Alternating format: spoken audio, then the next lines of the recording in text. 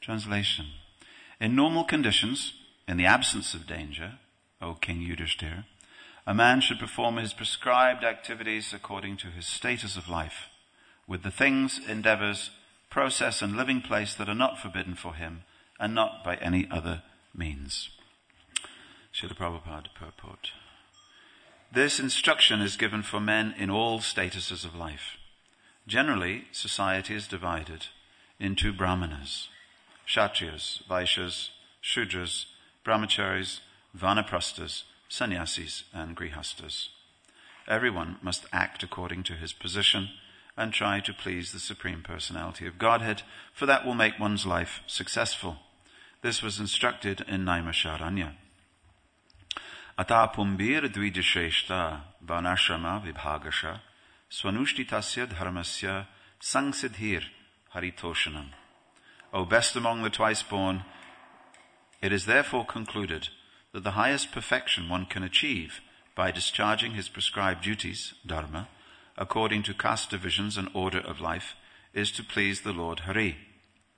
Bhagavatam 1:2-13. Everyone should act according to his occupational duties, just to please the Supreme Personality of Godhead. Then, everyone will be happy. Om Ajnana Timirandasya Gyananjana Shalakaya Chakshur Unmilitam Jena Tasmai Shri Gurave Namaha. Srila Prabhupada Ki Jai. Who's speaking in this verse? Who's speaking? Narada Muni. Who's he speaking to? Ladies. Yudhishthira. Narada Muni. Can we trust him? Can we trust him? What do you think?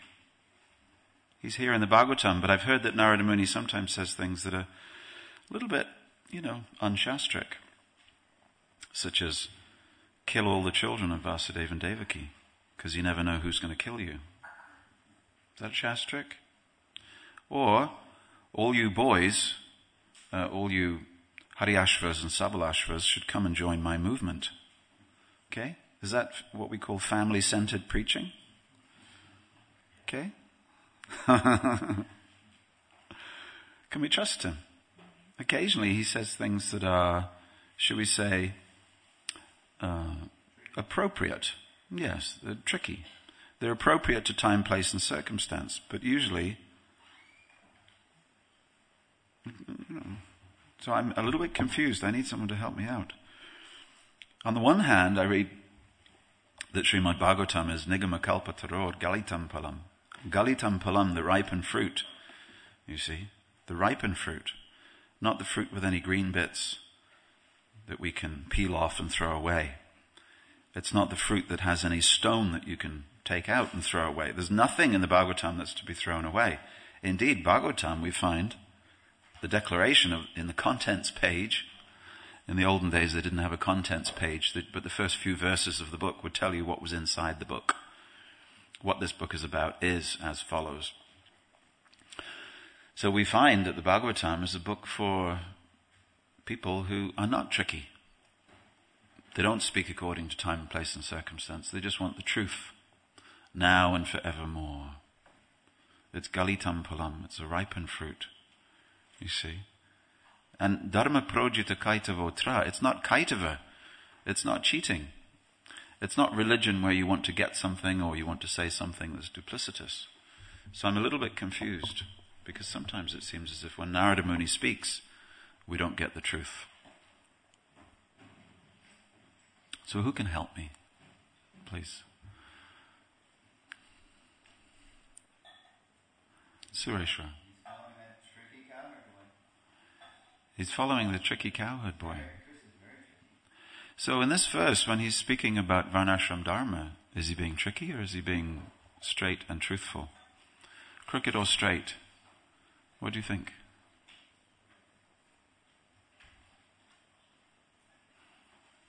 This is just to make sure everybody's awake, that's all. Well, he's talking about Varnashram Dharma. Varnashram Dharma. In normal conditions, in the absence of danger, O King Yudhishthira, a man should perform his prescribed activities according to his status of life, with the things, endeavors, process, and living place that are not forbidden for him, and not by any other means. Crooked or straight? Yeah? Straight? Okay. You sure about that? Okay. So, why is it then that we find that most of our acharyas talk about being bhakti as being beyond varnashram considerations? We can transcend our varna ashram considerations.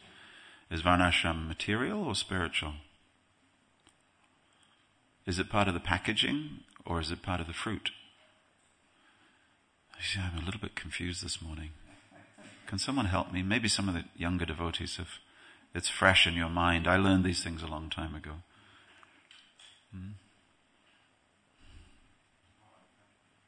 Young man, you have Gauranga tattooed on your arm, which means that you're pretty into this transcendence of varna and ashram.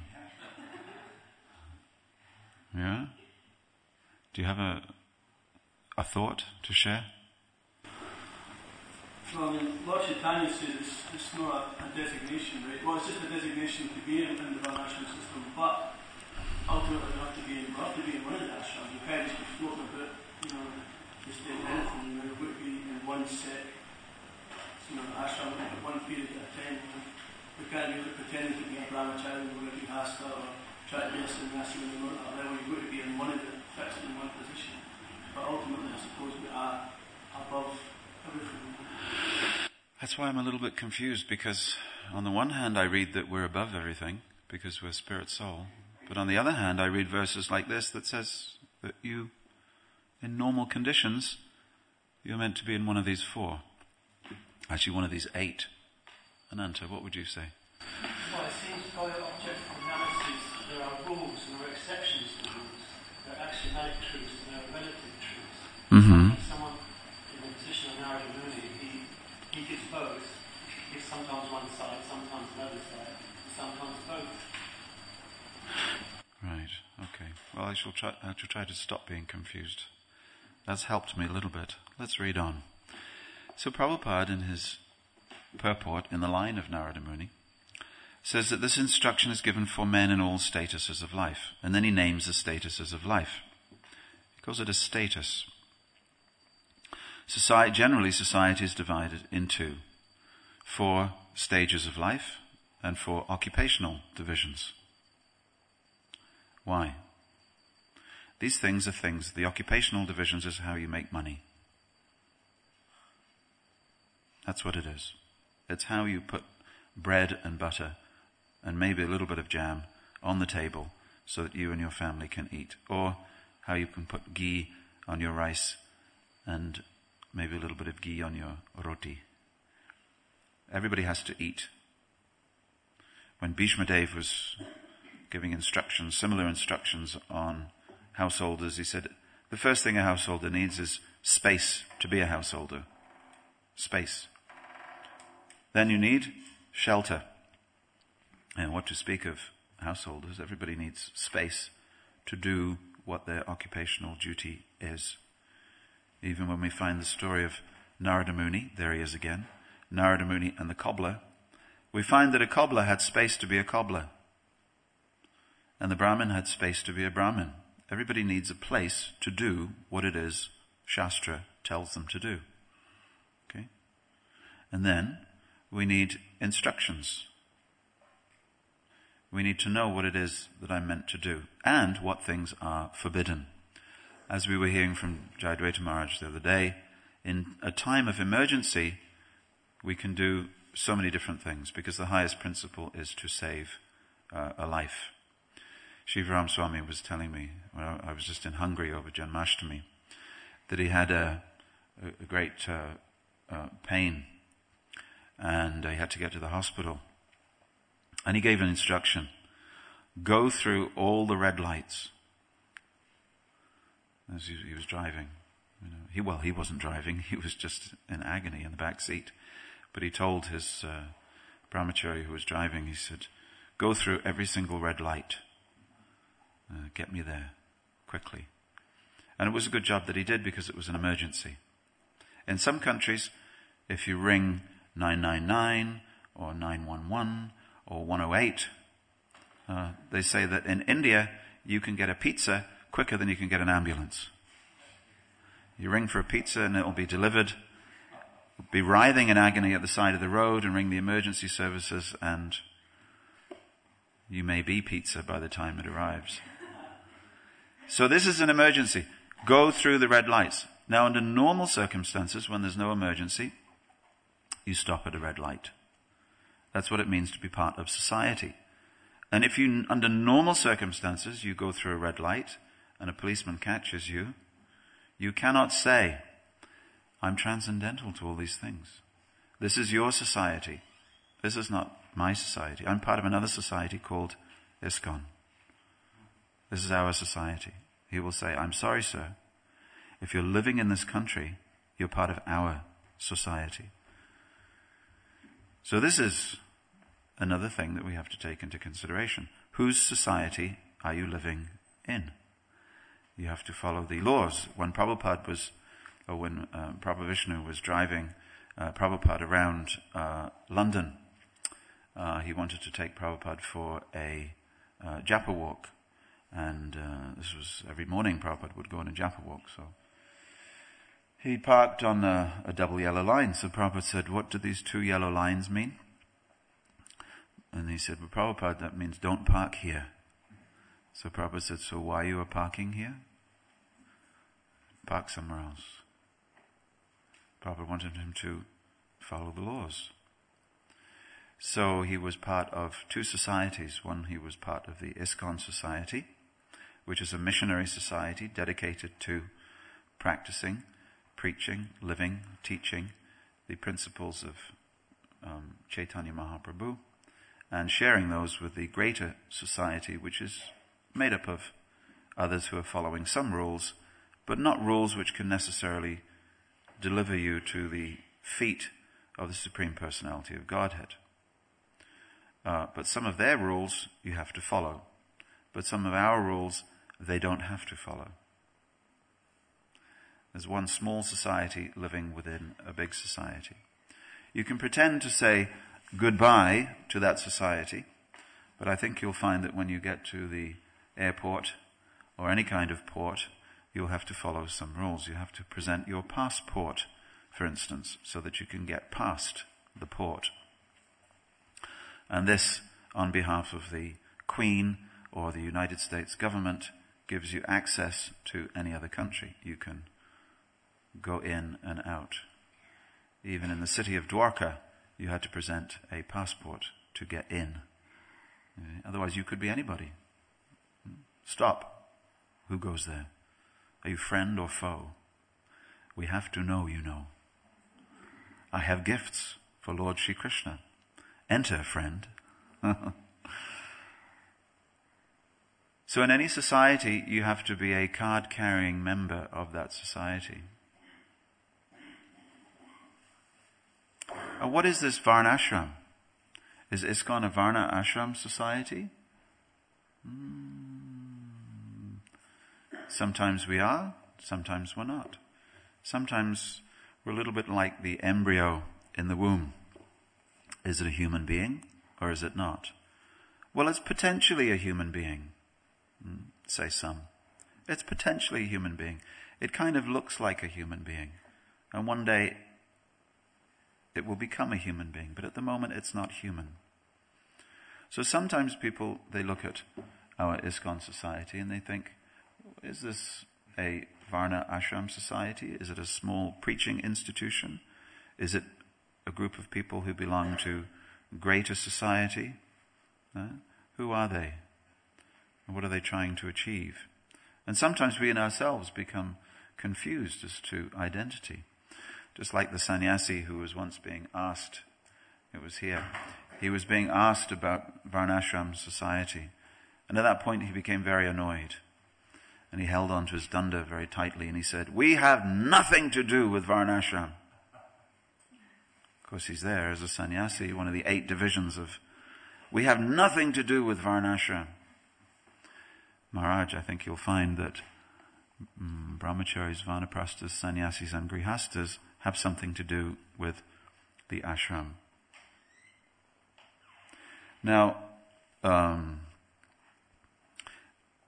sometimes we have a very good notion of what is ashram. Ashram simply means the divisions of life. So when you're young, generally speaking, you're a brahmachari, which means you're a celibate student. And the main thing for brahmacharis is learning. Jai Yati Maharaj ki Jai. We were just talking about you, Maharaj. No, I'm sorry, it wasn't him. So,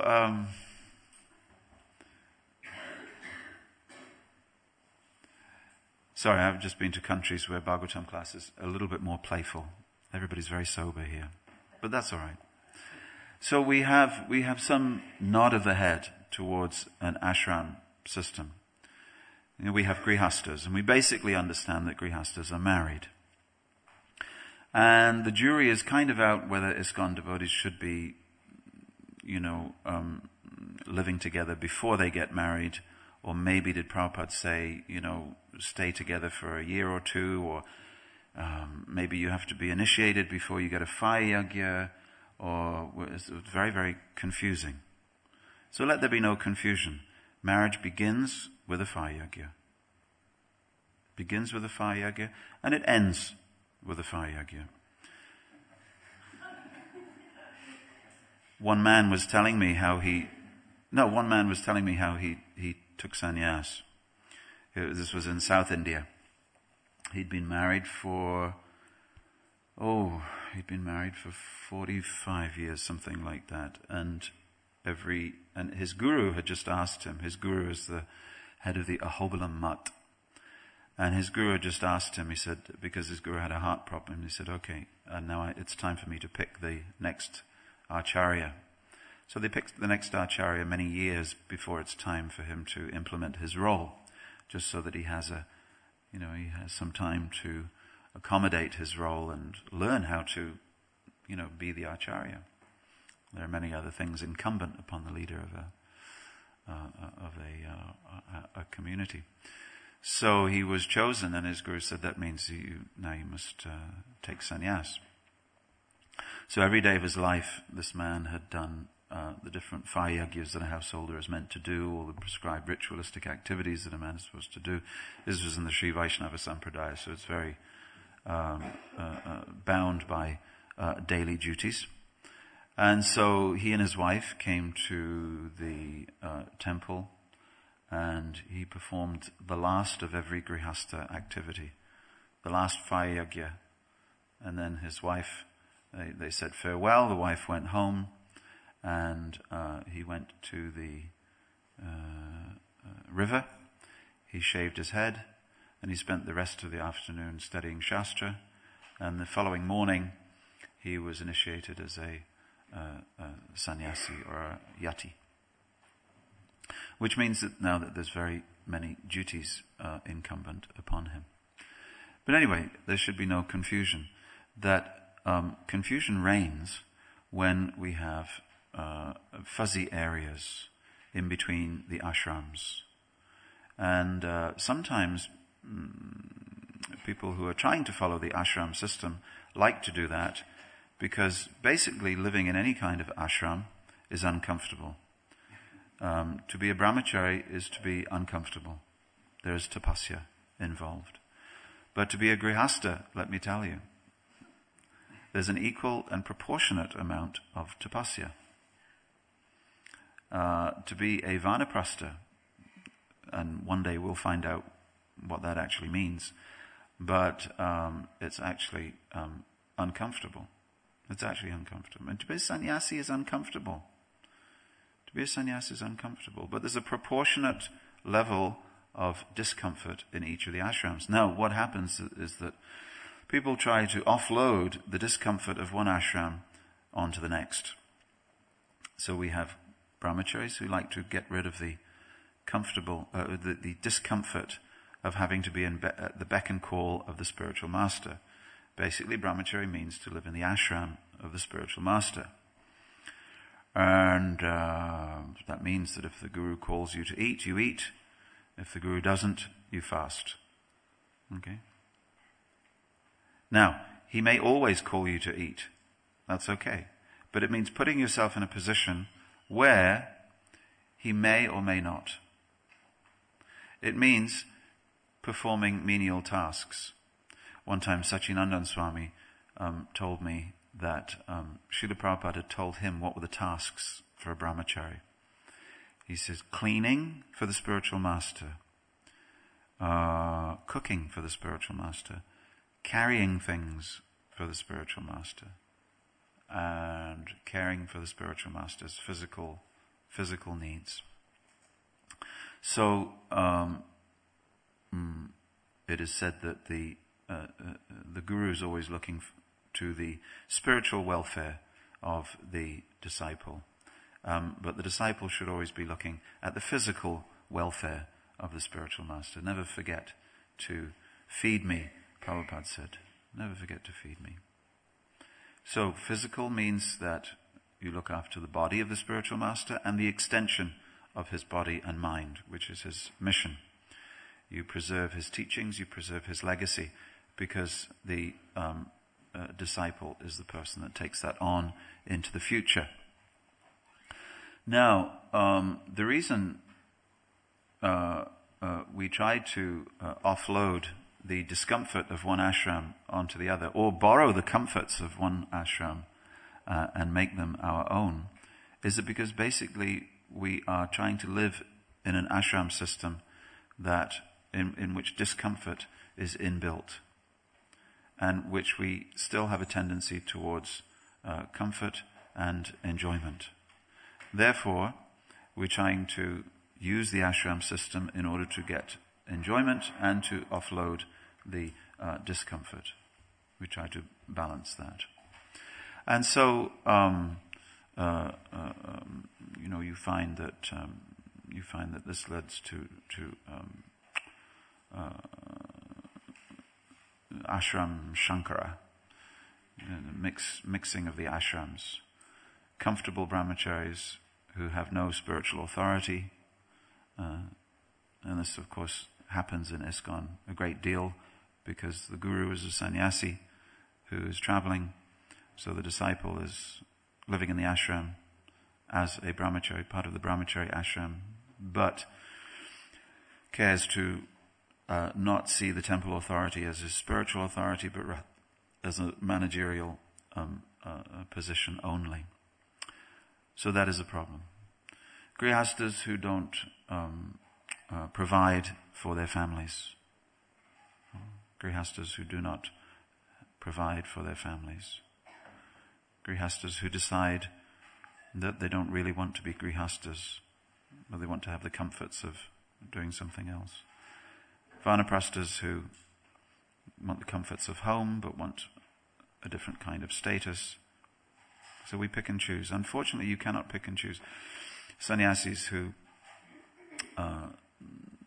they like the accoutrement of householder life, but the renunciation element they find uncomfortable. So this can lead to a great confusion in any society. Why? Because there's fuzziness. There's fuzziness. And social organization depends on clarity. Clarity of roles and the clarity of interaction between those roles. So how to get this right? And it's really a little bit like, if I say to you, what is the most important thing? Is it oxygen, or is it lungs? What's the most important thing? Oxygen or lungs? The air that you breathe or lungs? Huh? But how both? But I want air, so air is the most important, right? Oh, okay. I get it now. Thank you. Yes, lungs are not very nice to look at, are they? Have you ever seen lungs separate from the body? Huh? You ever seen a smoker's lungs separate from the body? Not very nice. So lungs are, pink blobs of flesh attached to a tube of cartilage. They're not very pretty at all. But without them, you're not alive. So you need them. You need both. With the lungs you get air, but the air you get through, so you must have both. You must have both. So a society, any kind of society, is an interactive way that human beings live together so that you can get that thing which is most precious. And here, Narada Muni is giving instructions so that Yudhishthira will understand that the most important thing is Krishna consciousness. Now, consciousness, you can't put it on a plate, you can't cut it, you can't examine it. But society, you can. Consciousness, you can't organize. Where's consciousness? How will you organize it? But a society for the promotion of a certain type of consciousness, you can.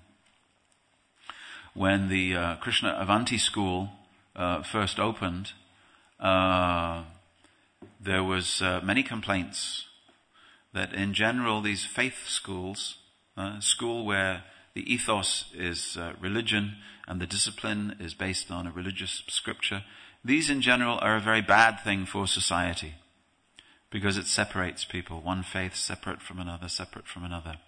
But on the other hand, the government knows that when you have a faith school, a school with a religious basis, then the children turn out well disciplined and they become good members of society. And on average, a faith school will deliver a higher academic achievement.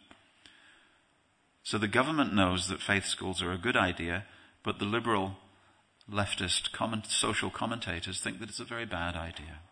You see. And anyway, so the government gives money to these faith schools. So when someone asked me, my point was that all schools are faith schools. All schools are faith schools. In every school there's an ethos where you have faith in something. Whether it's a God or whether you have faith that there's no God. It's faith. Whether you have faith in religion or whether you have faith in something called science, which is just an idea really that's 300 years old. 300 years, 400 years, this idea that religion is something separate from science. In India, when you go to India, you'll find physicists working on a nuclear reactor, and they're PhD graduates, of course, in physics and mathematicians. And I saw a picture once, and they've all got tilak on. And every single one of them working in the nuclear reactor believes in God. Well, I guess if you're going to believe, if you're going to work in a nuclear reactor, you might as well believe in God. But the point was that they saw no problem in belief in God and using science, because there's the Vedic tradition that science is knowledge, religion is knowledge, and we understand that they work together. They're never meant to be separate. You try and separate the lungs from the oxygen, you've got problems. So society today is choking. We are choking because we don't have, firstly, a clear conception of what society is meant for achieving, what the highest level of consciousness that we can develop.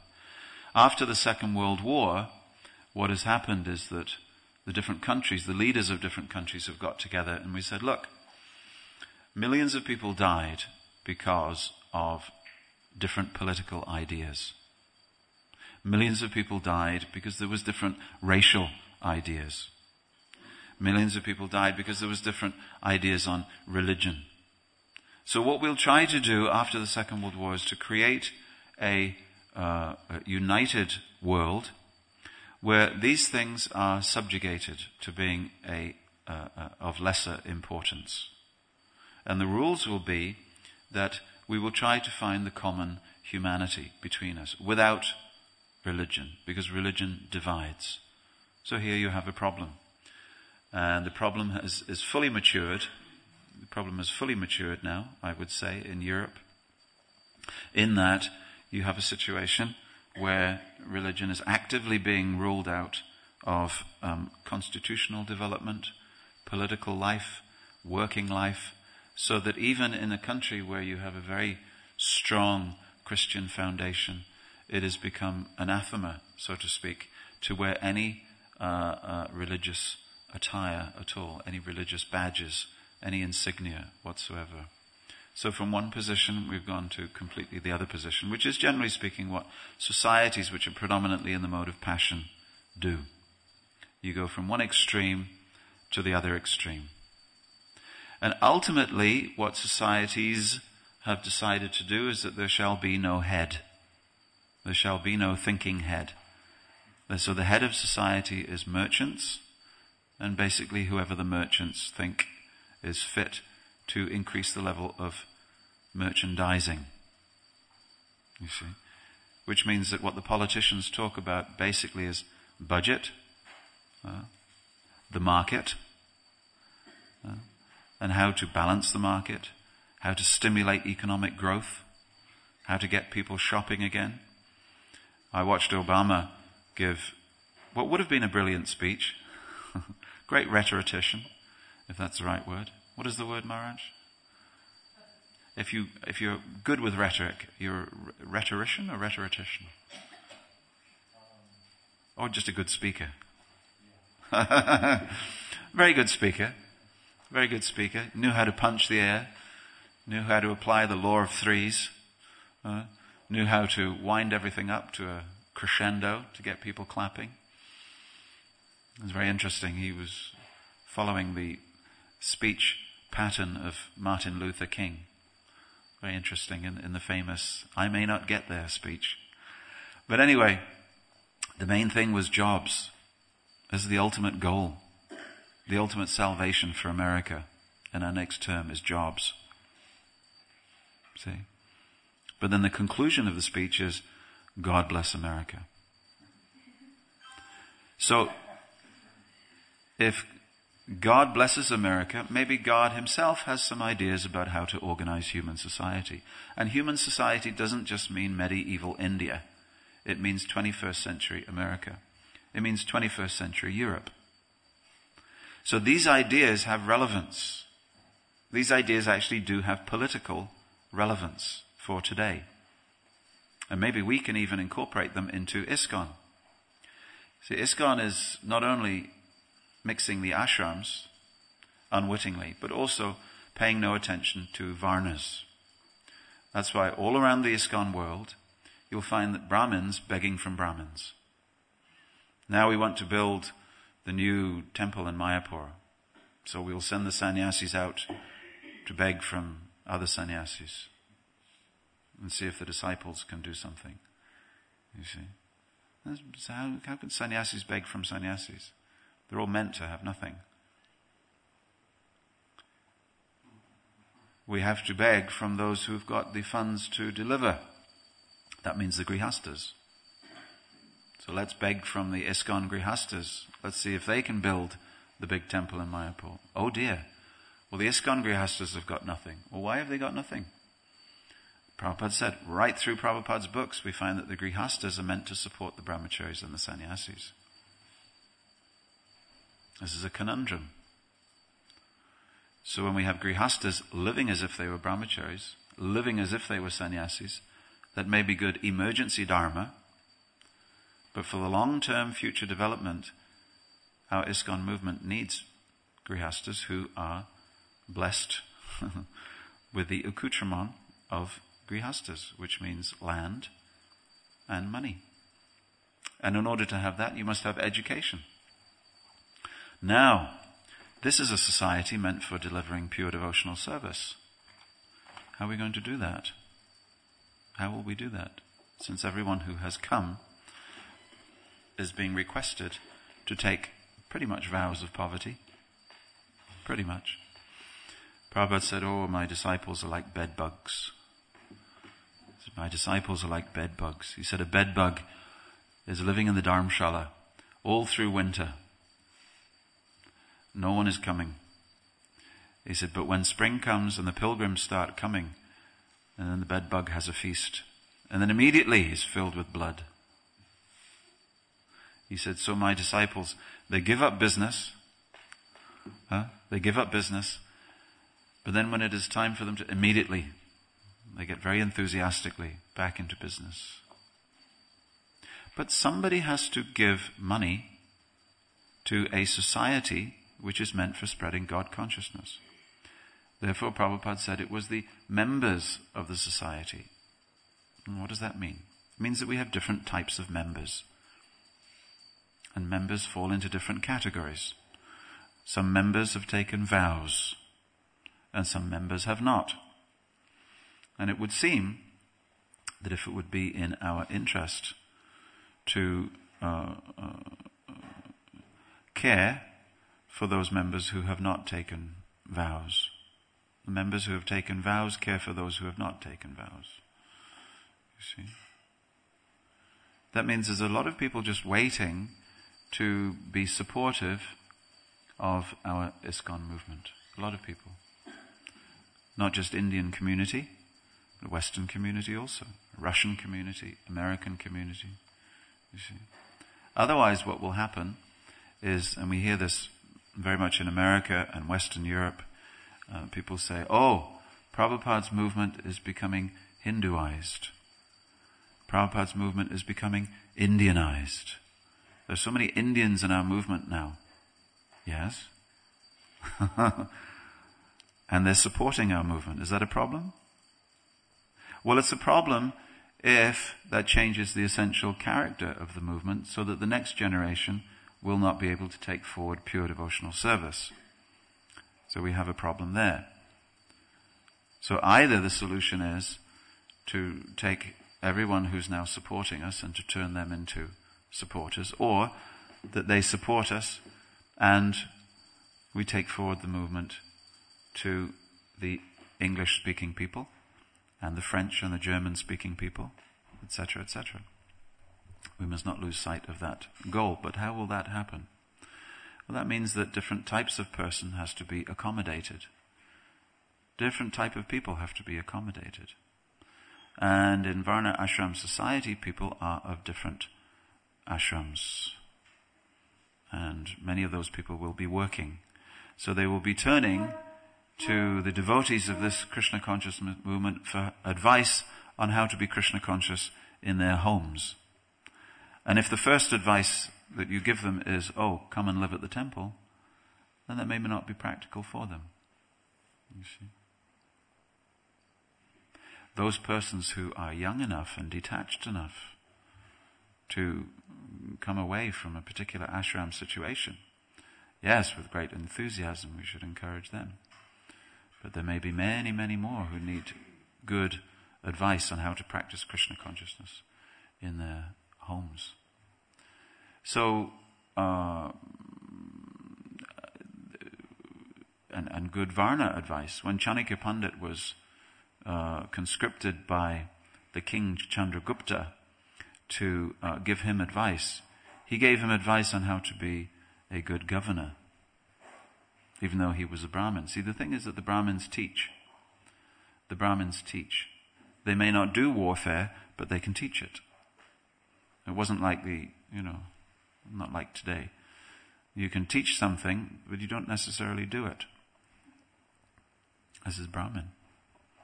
It means you teach the science of doing something, but you don't necessarily engage. So you can teach many, many different things. And when a young boy, usually, would become a brahmachari, brahmachari meant two things: to learn about science and to learn about religion. Because don't forget, they were fused in a package. And sometimes what we have done is to separate the package, see, religion and science. I went to a Gurukula I didn't go to a Gurukula, but I visited one in South India. And I said, I spoke to the brahmacharis there. I said, what are you learning? He said, well, in the morning we learn puja, fayagya and shastra. I said, in the afternoon? He said, we learn accounting and computers. I said, oh, that's interesting. So what are you going to do when you grow up? And he kind of looked at me and he said, well, I'm going to do what I'm being trained to do. So this idea of fusing religion, the science of something, the craft of something, the career of something. And if we say to people in ISKCON, well, this is a preaching movement, then we have to preach. So your future career is to preach. Then let's give every brahmachari a preaching future. Let's not turn them into grihastas. If that's really what you want, that you want brahmacharis who will remain brahmacharis for life, let's make it easy for them. Let's give them space to do what they do. Let's give them education to do what they do. Let's give them the money to do what they want to do for the rest of their life, if we really believe that. You see, because some people do want to remain brahmachari for life, and that's all right. But make it easy for them. They should be supported. You see? So money should be channeled into helping brahmacharis have a career where they can care for the needs, spiritual needs of others, if that's what they wish to do. And let's make it easy on those who want to become grihastas. Those who want to become grihastas, you better make your mind up quick. Because you may be working according to the spiritual clock, but your body and mind are working according to the biological clock. So you better make your mind up quick. The difficulty is that brahmachari means 8 years old. And brahmachari life finishes at 25. That's brahmachari life. That's the life that Narad Muni is talking in here. Now, many people join us at the age of 25. Hooray! That's wonderful for them. But they get very confused at the age of 35. You see? So how to resolve the confusion? Well, 1 generation, 2 generations, 3 generations, you may not do that. But ultimately, this movement has to begin capturing people a little bit younger. The average age I joined when I was 17. 16, I became interested in Krishna consciousness. 17, I was walking around in orange with hair down to here. I was out doing book distribution. I was wearing a saffron dhoti kurta with hair right down here. Those were the days. Back to Mick, Prabhu. Don't forget the Prabhu. So now, people wait for 3 years before they put on saffron. Okay? That may be alright. That's something. But it wasn't the original idea. They wait. Then you wait 6 years before you're initiated. Okay? Then you want to get married, but perhaps you can't get married because you're not initiated. And the temple president says, well, we can't marry you if you're not initiated. Or he says something else. Or you can't get married because you can't support a wife. So we have problems there. We have problems. It would be much easier.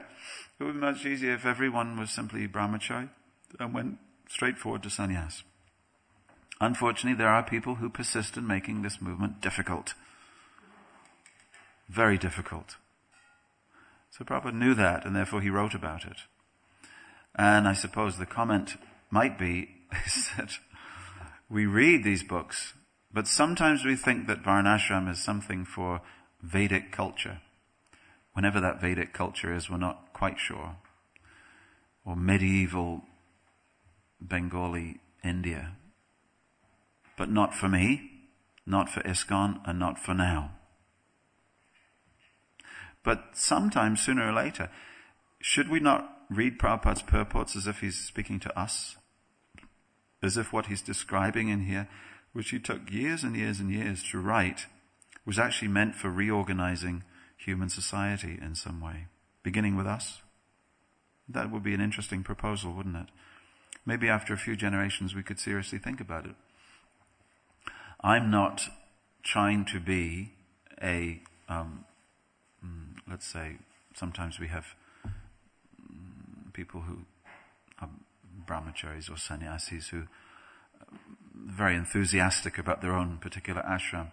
I'm not particularly enthusiastic about the grihasta ashram, I must tell you. It's not easy. And one thing I can tell you is I've experienced 2 ashrams, pretty much they're the same level of difficulty. Same level of difficulty. People think, one time when I was, shortly before I changed my ashram, a sannyasi who I love very much, who is now, as they say in the Christian church, gone on to glory. He's now passed away. He said, I don't think you should change ashram. He said, grihastas, it's all pizza parties. It's all pizza parties. Well, I was 24 years old. I'd grown up in Cornwall, and I'd joined ISKCON at 17. I didn't know what a pizza was.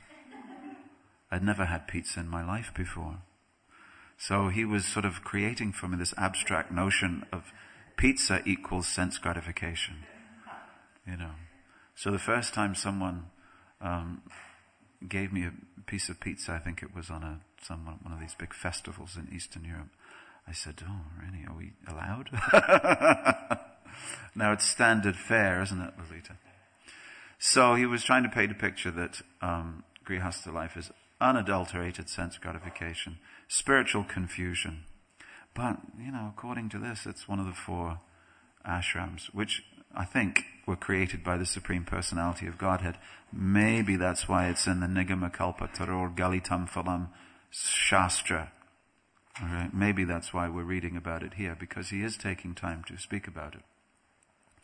Not that everyone should rush out tomorrow and dye their clothing, but if you are a brahmachari, that means with great encouragement you can speak to people about their ashram, but you have to know how they should be living. Because most people, if you're a brahmachari preacher, will ask you questions: how can I be Krishna conscious with my wife, at home, with the children, with my job? And you better be able to answer those questions.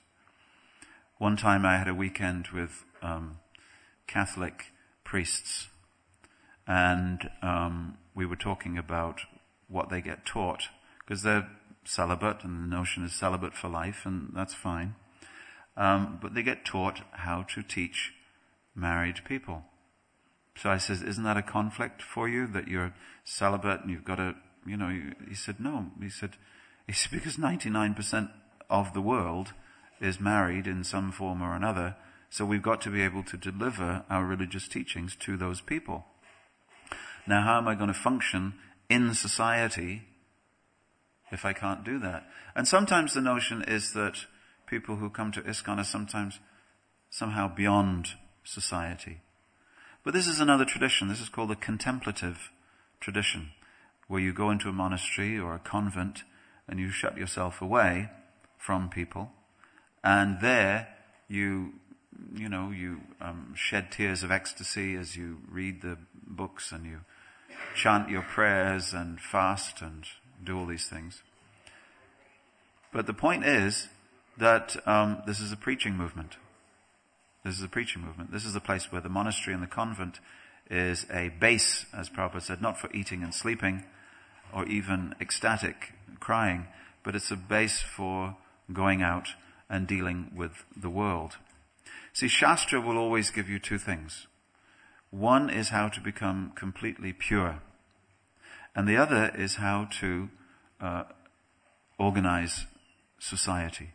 How society should be organized so that at least people have a very slim chance of becoming pure.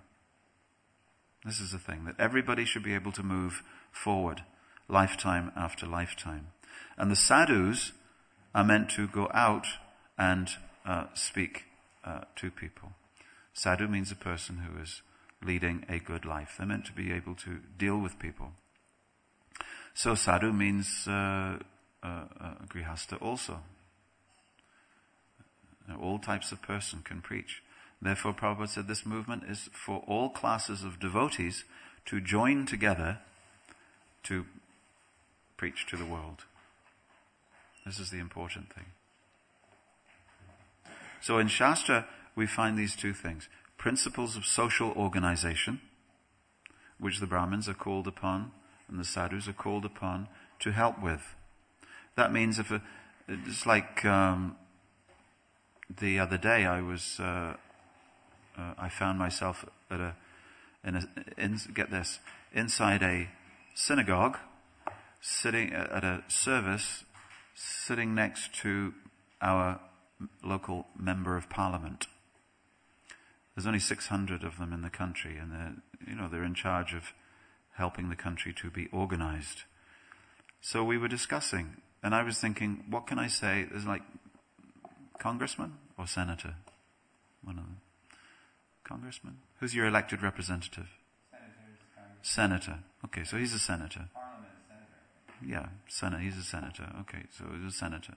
So what does a guy in a dhoti and a kurta and, clay on his forehead say to a member of parliament inside someone else's religious building that will help him move forward? So you have to find things to say. You have to find things to say. Something interesting. And Narada Muni, one thing we do find out about Narada Muni is that whoever he's with, he asks them their needs, interests, concerns, and expectations. To kings, he says, how's the treasury? How's your citizens? To Brahmins, he says, how's your Shastra learning? How's your teaching? How are you doing in your struggle over the cycle of birth and death? To a Sudra, Narada Muni says, is your master caring for you well? To a Vaishya, Narada Muni says, so how's it going in your, how's the crops? How's the farming? How's your workers? And to a man who kills animals, what does Narada Muni say? He says, all right, go on killing them. Here we have another tricky Narada Muni. You go on killing them, but kill them completely. Don't half kill them. He takes the principle upon which the person was working. He thinks of the next higher principle and helps him to move up. You see? So we have a great mission. We have a great mission. We have to help the leaders and thinkers of society to organize society. That means that everything that you're learning in Prabhupada's books, can you sit at a dinner table with a politician, a multimillionaire businessman who's not a Hindu, a rock star, a film star, a leading journalist, and can you have something intelligent to say? Can you sit with a mother who's just lost her children, just lost a child in a great family tragedy? Can you sit next to that person and say something that comes from Prabhupada's teachings? Because if you can't, what use are you to anybody in society? You may be able to sell a book. That's very nice. You're a book salesman. That's very good.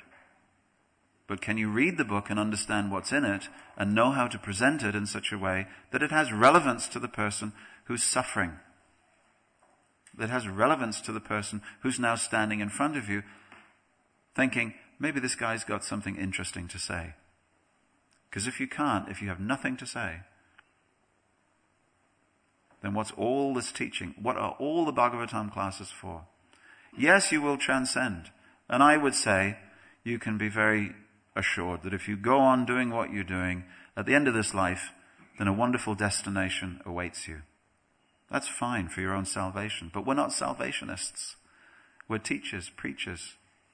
We're people who want to compassionately reach out to others in the line of Chaitanya Mahaprabhu. Yes, Chaitanya Mahaprabhu could preach to the lowest in society, but he could preach to the highest also. Sometimes this principle is very much at work in ISKCON, isn't it? Chaitanya Mahaprabhu said to reach out to the lowest in society. What does that mean? Food for life. Let's reach out to the lowest in society, because that's what Chaitanya Mahaprabhu would do. He would reach out to the lowest of society and solve their suffering. How are they suffering? They're hungry. Let's feed them. But can you be with a person who's not hungry, who may not like your food, but who may? We did a survey some years ago, and it was a survey involving all over the United Kingdom. And we asked them, what do the books and teachings of the Hare Krishna movement mean to you? And some people just shrugged their shoulders. It wasn't us, it was a professional company who did it, a Gallup. They do surveys of, just for companies. They find out how your product is going. And so they said, the lower social economic groups said, the Hare Krishnas could teach us how to be peaceful. They were very much interested in the love and peace that the Hare Krishnas seemed to exude. Okay? And the A's and the B's of society, the top level, they said, we're very interested in how the teachings can give us a fresh perspective. So what is that fresh perspective? Narada Muni's perspective is very interesting. That you should stay in your varna and ashram, and you should do your duty, but at the same time, verse 67, you should develop the highest level of consciousness. So how to do that is the essence of this teaching, and this is what this movement is meant to be preaching. Thank you very much. I've kept you a very long time. We have ranged over many subjects. I ask for your blessings. Hare Krishna. Srila Prabhupada ki jai.